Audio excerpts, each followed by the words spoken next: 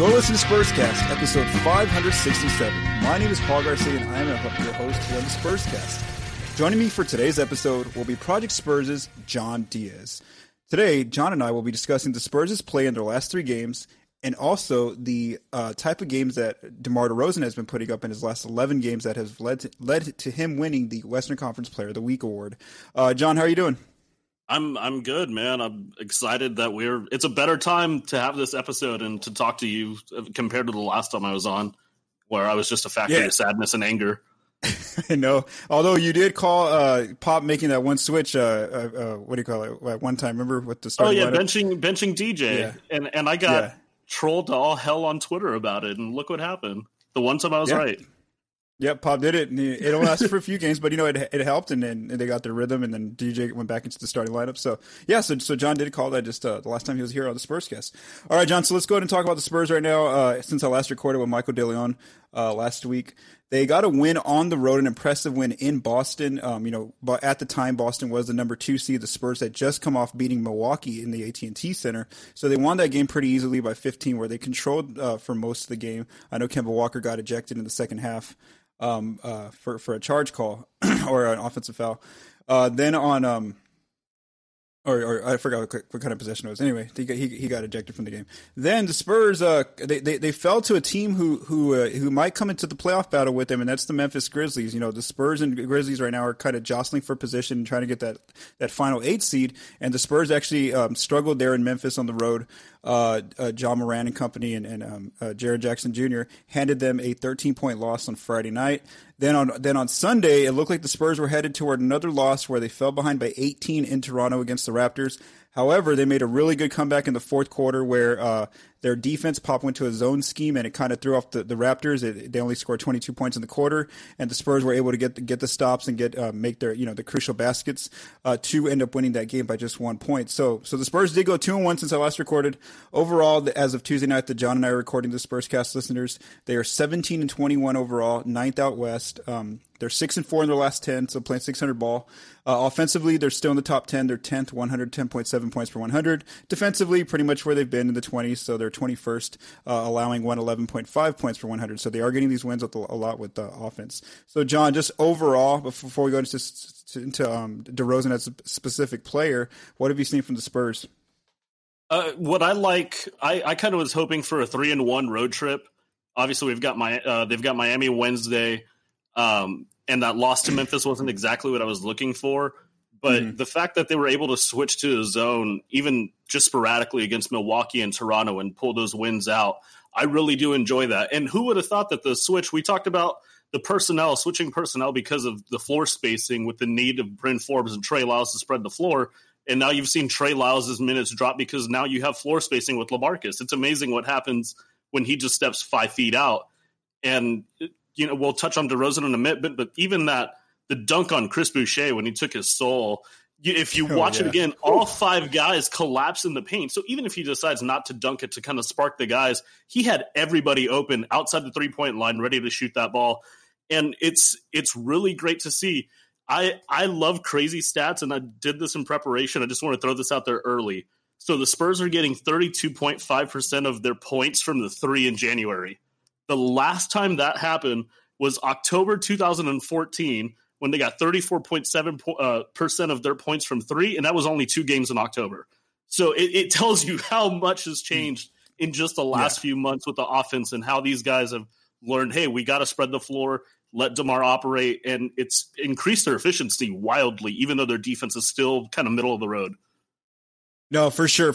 And, Mike and I spent a long episode last time just talking specifically about LaMarcus and the change he's gone through to become a volume 3-point shooter and how much it's helped out his offense as an offensive player, his efficiency, but also just the team in general. And now you're seeing that, a guy that we're going to focus on here in this episode is we're going to highlight is DeMar DeRozan, how he's really taking that open space that LaMarcus is providing, as well as all the other shooters on the Spurs team, and he's taking it to another level where he was actually awarded Player of the Week honors, like you wrote about on ProjectSpurs.com. And as I get into the stats and a little bit about DeRozan, you're going to see that he's actually making more of a concerted effort as well to get rid of some of his bad shots. So let's go ahead and dive into this part of the episode about DeRozan's play over the last 11 games. So For the season, DeMar scoring 22 points, shooting 54% from the floor, getting to the free throw line 6.2 times a night, 5.3 rebounds, 5 assists, 2.5 turnovers in 34 minutes.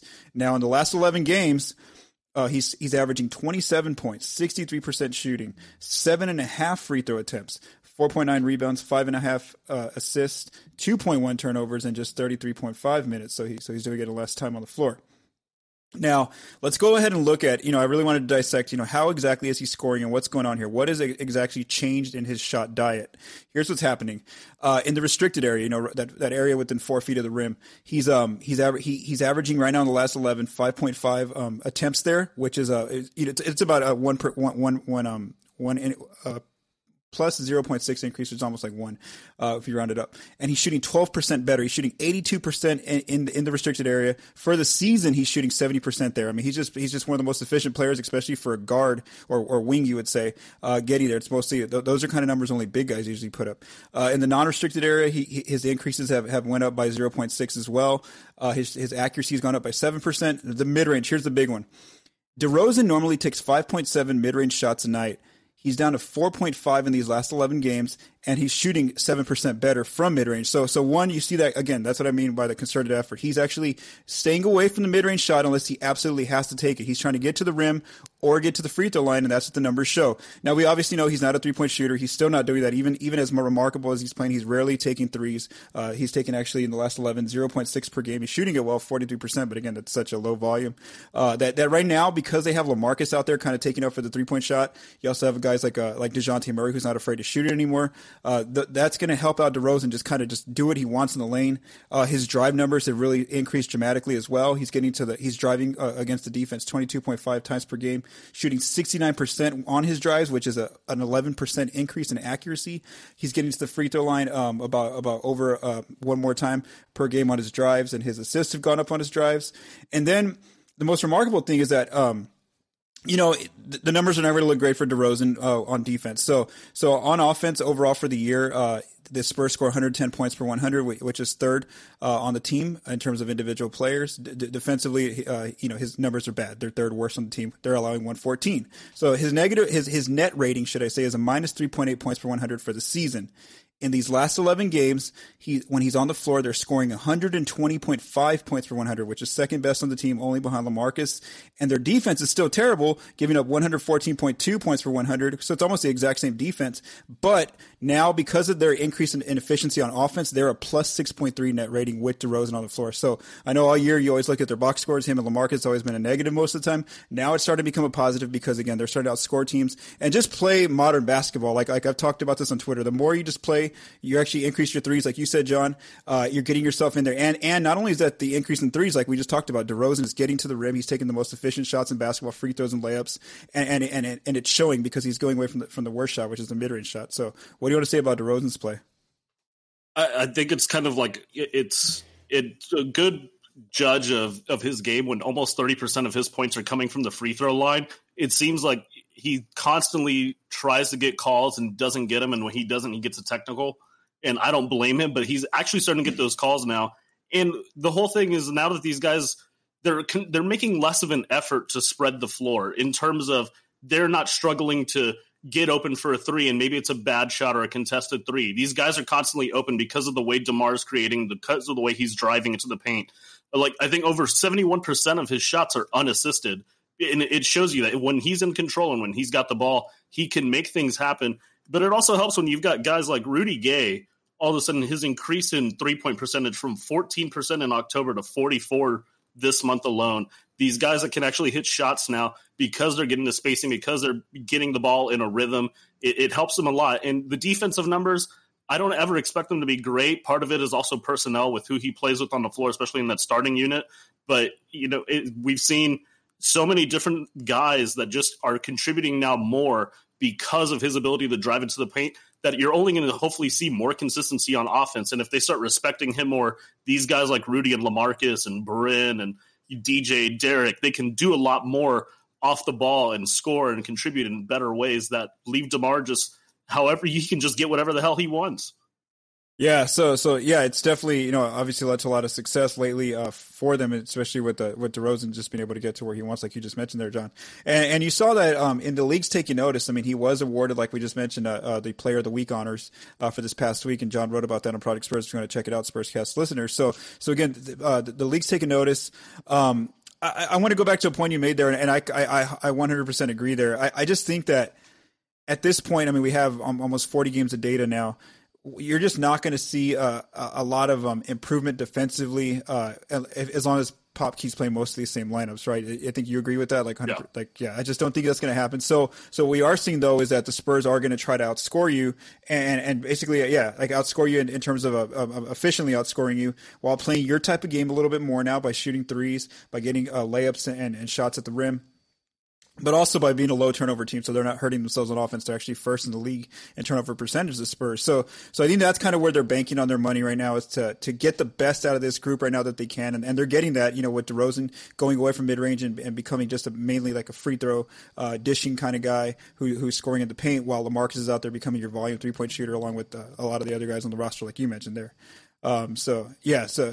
So let's go ahead and get into another part of this conversation with DeRozan, and that's his chances at making the All-Star team. So I'm actually really bad at this part of just being in the media business. I just never do well with this. Like I think last year I had written a piece and I thought DeRozan would get in the All-Star game. It ended up being Aldridge. I was totally wrong, and then like the year before that I got somebody wrong. So I always struggle with here. So I like that you're on the Spurscast, John, to discuss this with me. So. I've gone through the NBA fan voting of the last release, and here's who would start out west right now. And I think that this pretty much must stick. You got Luka Doncic at the guard position. You got James Harden at the guard position. At the front court is what they're calling it. You have LeBron, you have Anthony Davis, and you have Kawhi Leonard. So I think those five are pretty much going to stay the same, right? You think those are locks, pretty much? Yeah, absolutely. And when you've got Alex Caruso, aka Lonzo Ball, getting fan votes, I don't expect a fan vote to look at DeMar and look at LaMarcus and try to get him in the game. So yeah, that's going to be a lock. Yeah, and LaMarcus and DeMar aren't even ranking in the top 10 of the guard position or the front court position. So let's really go to the bench now on this guard rotation. So here are the guards that I wrote down that I think are eligible. Shai Gilgeous-Alexander of OKC. You got DeRozan of the Spurs. You got Donovan Mitchell of the Jazz. You got Russell Westbrook of the Rockets. Chris Paul of the Thunder. Ja Morant of the Grizzlies. Dame Lillard of the Blazers, and then Devin Booker of the Suns. Now, the hard thing with all those players is that you're going to have to eliminate some players, and the All-Star teams are allowed to have four guards really, and then what is it? 1, 2, 3, 6 front court players, and then 2 wild cards, so who can be any position. So. I really think that when you look at the guards, right now I penciled in Shai Gilgeous-Alexander as one of the spots because OKC I think has the seventh best record out west right now. And then he's coming off that 21 rebound triple double too. Oh wow, yeah. So yeah, there you go. And then I put because I know Chris Paul's numbers look good too. Like Chris Paul's averaging almost like 17, 6, and 5. SGA's at 23 and 6. But every time I've watched the Spurs play the Thunder, I just feel like it's SGA who's the problem for them. He's the guy that they can't stop that really gives OKC the chance to beat San Antonio.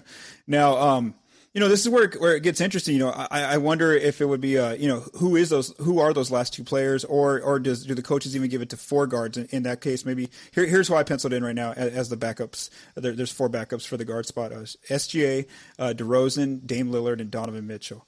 Who do you think I'm wrong on, or what do you think there? What are you looking at? I think Lillard might be wrong just because I've watched Portland a lot lately, and Portland is one of the worst teams I've seen, especially defensively. Yeah. And Lillard's been settling for a lot of mid-range jumpers. Same thing with, CJ McCollum. Mm-hmm. I don't understand what's going on in Portland, but they're struggling a lot. Donovan Mitchell, I think, is a lock, especially with Utah's 15-2 in their last 17 games. That is absurd how good Utah's gotten out of nowhere. So you think Mitchell's in there? Okay. DeMar, yeah, I think you've got SGA, Chris Paul. So we've got SGA with that 21 rebound triple-double, I think, last night. Chris Paul leads the league in fourth quarter points, I believe, the last time I checked. Absurd. The fact that he's having a better season than Russell Westbrook, I mean, I don't think any of us would have seen that coming. And the other factor that we've got to think, I think the head coach for the West right now would be Frank Vogel. Is that correct? because with the Lakers being the best record. Mm-hmm, that's correct. Yeah. So it's does Frank Vogel have any kind of connection to DeMar from his time in Indiana, from his time in Orlando? Does he decide that he wants to pick him? There's a whole bunch of different factors in there, but I think DeMar still has a chance to get in. And I like the Spurs being sneaky in that press release for Player of the Week.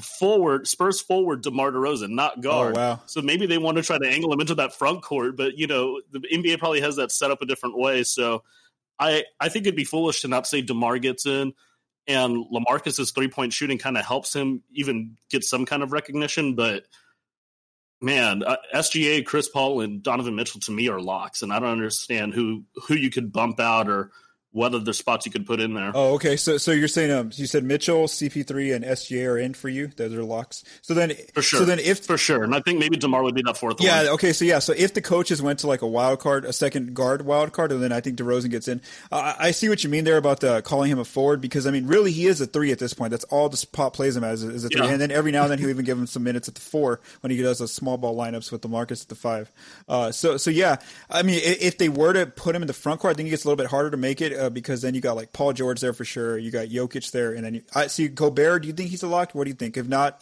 I have Gobert as far as the bigs. Gobert, Aldridge, and Towns. Who do you with Utah's success? Yeah, and I think Towns has been kind of iffy this season. So has Minnesota, especially like Naz Reid has been coming off really good lately. Mm-hmm. But yeah, I find it hard to kind of slot him in there, but. You never know with these coaches, and you never know what's going to happen with injuries. I mean, Paul George has been sitting out a lot lately. Mm-hmm. Maybe Kawhi sits out, even though I doubt he misses an All-Star game for load management at this point. But yeah, it's kind of hard to predict, but I think DeMar still kind of sneaks in at the end. And based on where the records are at right now, Memphis actually is 8th. They're technically in front of the Spurs as the night you and I are recording this. So let's say that we get to the week that or the day before the coaches have to turn in their ballots, which I think is in late January. And Memphis is still at number 8 there. Do you think they even get an All-Star of the Grizzlies, or do you think it's like a situation like the Clippers last year where they didn't really get an All-Star even though they were a playoff team? I still feel like they do. I feel like Jaws just kind of put on this season in terms of just the excitement that he brings, and his game is just a whole nother level that we haven't seen in the NBA in a long time for a rookie. He's just really confident. He's great on offense and defense, and I've enjoyed watching him since last year. I mean, just the way that he took over, even in the tournament. I didn't even have his team going that far. I think they had him getting out in the first round because I'm like, Ja Morant can't carry these guys by himself, but he did. Wow. He did, and he can. So, yeah, what I would like to see if the Spurs are 3-3 in January, and they've got a nice, decent stretch coming up where they can make up some ground, even though you've got at Miami and then versus Miami coming up. They've got a decent stretch where they can get themselves back into the playoff picture and help someone's case like a DeMar or LaMarcus make this All-Star team. Yeah, for sure. So I think that we both think that DeMar has a pretty good chance. We're not going to say he's a lock yet, right? But we're going to say he has a decent chance of getting it for sure. I mean, he's putting up, I think the Spurs press release even said that he's putting up numbers that a stretch of basketball we haven't seen that outside of LeBron and Michael Jordan. Sure. I mean, come on, let the guy play, give him 10 minutes in the All-Star game. Let's have some fun. Yeah. So he's shooting over, what was it right now in the last 11 specifically, he's shooting over 50% and averaging over 20 a night. Like that's just the minimum, over 50%. And so like one of the stats I wanted to read you earlier, I forgot during his segment was, as of Monday night, I was just putting this list together, and players shooting over 70% in the restricted area and over 180 field goal attempts in there. DeMar's just one of 13 players doing that, and most of those guys are bigs. The only guards/wings that are out there that are doing it are Luka Doncic, DeMar DeRozan, Devin Booker, and I don't know if you can, no, Jabari Parker's pretty much a big at this point, even though he's more like a forward. So that's really it. Like that, he's like one of like the top 3 guard/forwards who's actually putting up these kind of insane paint numbers. So yeah, I think that we both feel pretty confident that DeMar has a really good shot at getting in to the 2020 All-Star game as long as his play continues to kind of stay close to this level until the voting ends here. And then since we're on the topic of DeMar, I was on a Toronto radio station for Sunday's game, and one of the questions I got was, what do you think, because of how well he's playing, what do you think, just early on right now, what do you think is going to happen? So I guess my 2 questions to you are, you don't think he's going to get moved to the deadline, correct? At the trade deadline? No, not at all. I think if we see anyone moved, it'll be either Marco or Bryn, and even then I don't see either one of those happening. Maybe DeMar, just because if he shows any signs of unhappiness and maybe just wants to get his minutes. So you signed him for 3 years. You would think he'd get some kind of playing at this point, but he hasn't. But that's someone, the same thing with Rudy. That's a guy that's a friend with DeMar, and maybe they kind of like signed him as a favor. They love what he can probably bring. DeMar's obviously been a professional about it all year. And you never know what's going to happen at the deadline, but I feel like the Spurs have given themselves every reason to not make a move at the deadline. What I'm curious to see is coming up this summer. I think The Athletic wrote a piece that as long as the Spurs don't keep Jakob Poeltl and Bryn Forbes over market value, they can probably still sign DeMar and not be a tax team. So I think that's moving forward. That's something to watch. And if they they do sign Jakob, because Jakob's obviously been incredible, and a big like that, with not a lot of money available, could get a crazy contract from somebody, even though he'll be restricted.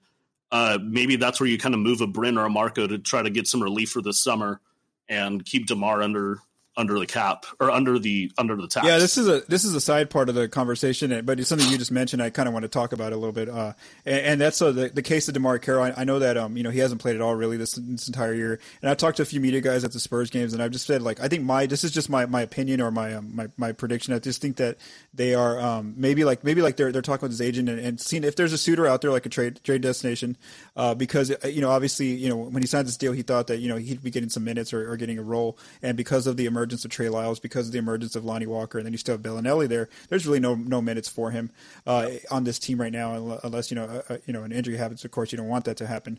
So I do think that it would be kind of like what we saw with the Pau Gasol situation. Now, not a buyout, but if a guy's lost his spot, he's not going to earn his spot. I think Pop and the organization are professionals to say, okay, we'll explore the market for you, see if there is a taker, a team that will be willing to trade for you. If there is a team out there, well, then I think that maybe we do see Carroll get moved before the deadline. But if there's not, of course, well, then he'll finish out his deal, because again, he's not Powell is in the final year of his contract or coming up on that. DeMar, he still has he's signed a 3-year deal, $7.5 million, so he still got paid really well. But again, I think that maybe they are exploring the market to see where they can get him. If a playoff team wants him, but to take that number at $7.5 million, maybe that's a situation that might be happening. Go ahead. And even long term, like you look at this roster, the roster construction, they're going to need his size some sort of way, because Derek White 6'5", DJ 6'5", Keldon Johnson 6'5". Keldon may play a 3 in here and there, but they're going to need his length somewhere down the line. And Trey Lyles, you got him real cheap. He's probably proven that he can get paid a lot more. I think he signed a 2-year deal, but the last year's not guaranteed. That's a Spurs call. Yeah, it's a partial guarantee. Yeah, so and then DeMar, I think the third year is a partial guarantee also, but that's something where you've had this guy under your system for this season. He obviously came from Brooklyn and kind of is familiar with the Spurs way and the Spurs system also in that respect, where you're probably going to need him down the line or next season. So maybe it's a long-term investment. Either way, I don't think unless the right deal comes along for them, for someone like Marco or Bryn, and Bryn's contract is so small that I don't see him getting moved unless it's for like a second-round pick. And even then, why would you trade one of your starting guards for that? Yeah, I don't think this team makes any kind of deadline move, and we just keep moving forward to next year. What do you think is more likely, just in your opinion? DeMar opts out of his deal, or he opts in, or the Spurs give him like a 1 to 2 year extension? Out of those that's two a choices. good one. And let's say he keeps playing like this. I can't pick anything else now. Yeah. What were you gonna say? I want to put it in perspective also of like what other rumors have been out there, because we saw Orlando, Detroit's looking to try to move Drummond or Blake Griffin. Griffin's hurt. Obviously, Drummond's been kind of like a head case over there and looks like he's going to Atlanta. Aaron Gordon just came back from injury. Jonathan Isaac's hurt. Aaron Gordon's also been really poor this year, even though he hit the game winner against Sacramento last night. Aaron Gordon hasn't been playing great. I think it's more likely that DeMar opts in and tries to see what the cap situation is for the following summer, because I don't see a team that has the cap space and a situation where DeMar would say, I'm in. And obviously he has a special relationship with Pop. Team USA is coming up. He might be part of the team depending on who's in and who's out. If the way he keeps going, I think it's just easier to pick up the option and move forward. and we'll just put it off for another summer. That's where my mind's at too. As far as looking ahead to the summer, I just think that he's either going to opt in for that $27 million, or or maybe he and this. If he continues playing like this, going away from the mid range, taking these really good efficient shots while LaMarcus continues to space the floor, etc. Well, then I think that for sure that they might want to do like a 1 or 2 year extension kind of deal, but maybe not a 3 or 4 year. That's a little bit longer. Yeah. But again, just to see, and it also depends too. Like I told the Toronto radio station, how far the Spurs go in the playoffs. Is it a competitive round 1 or a round 2, or is it like pretty much just pretty much over, and they're just so exposed because of their liabilities on defense. So we'll see kind of what happens. Like we just wanted to talk about, DeMar's having a really good year right now, especially at this point to be named the Western Conference Player of the Week on the Spurs, and of course with the All-Star voting coming in pretty soon, that's a good time to be having some of your most efficient play. So thank you, John, for joining me on the Spurscast episode 567.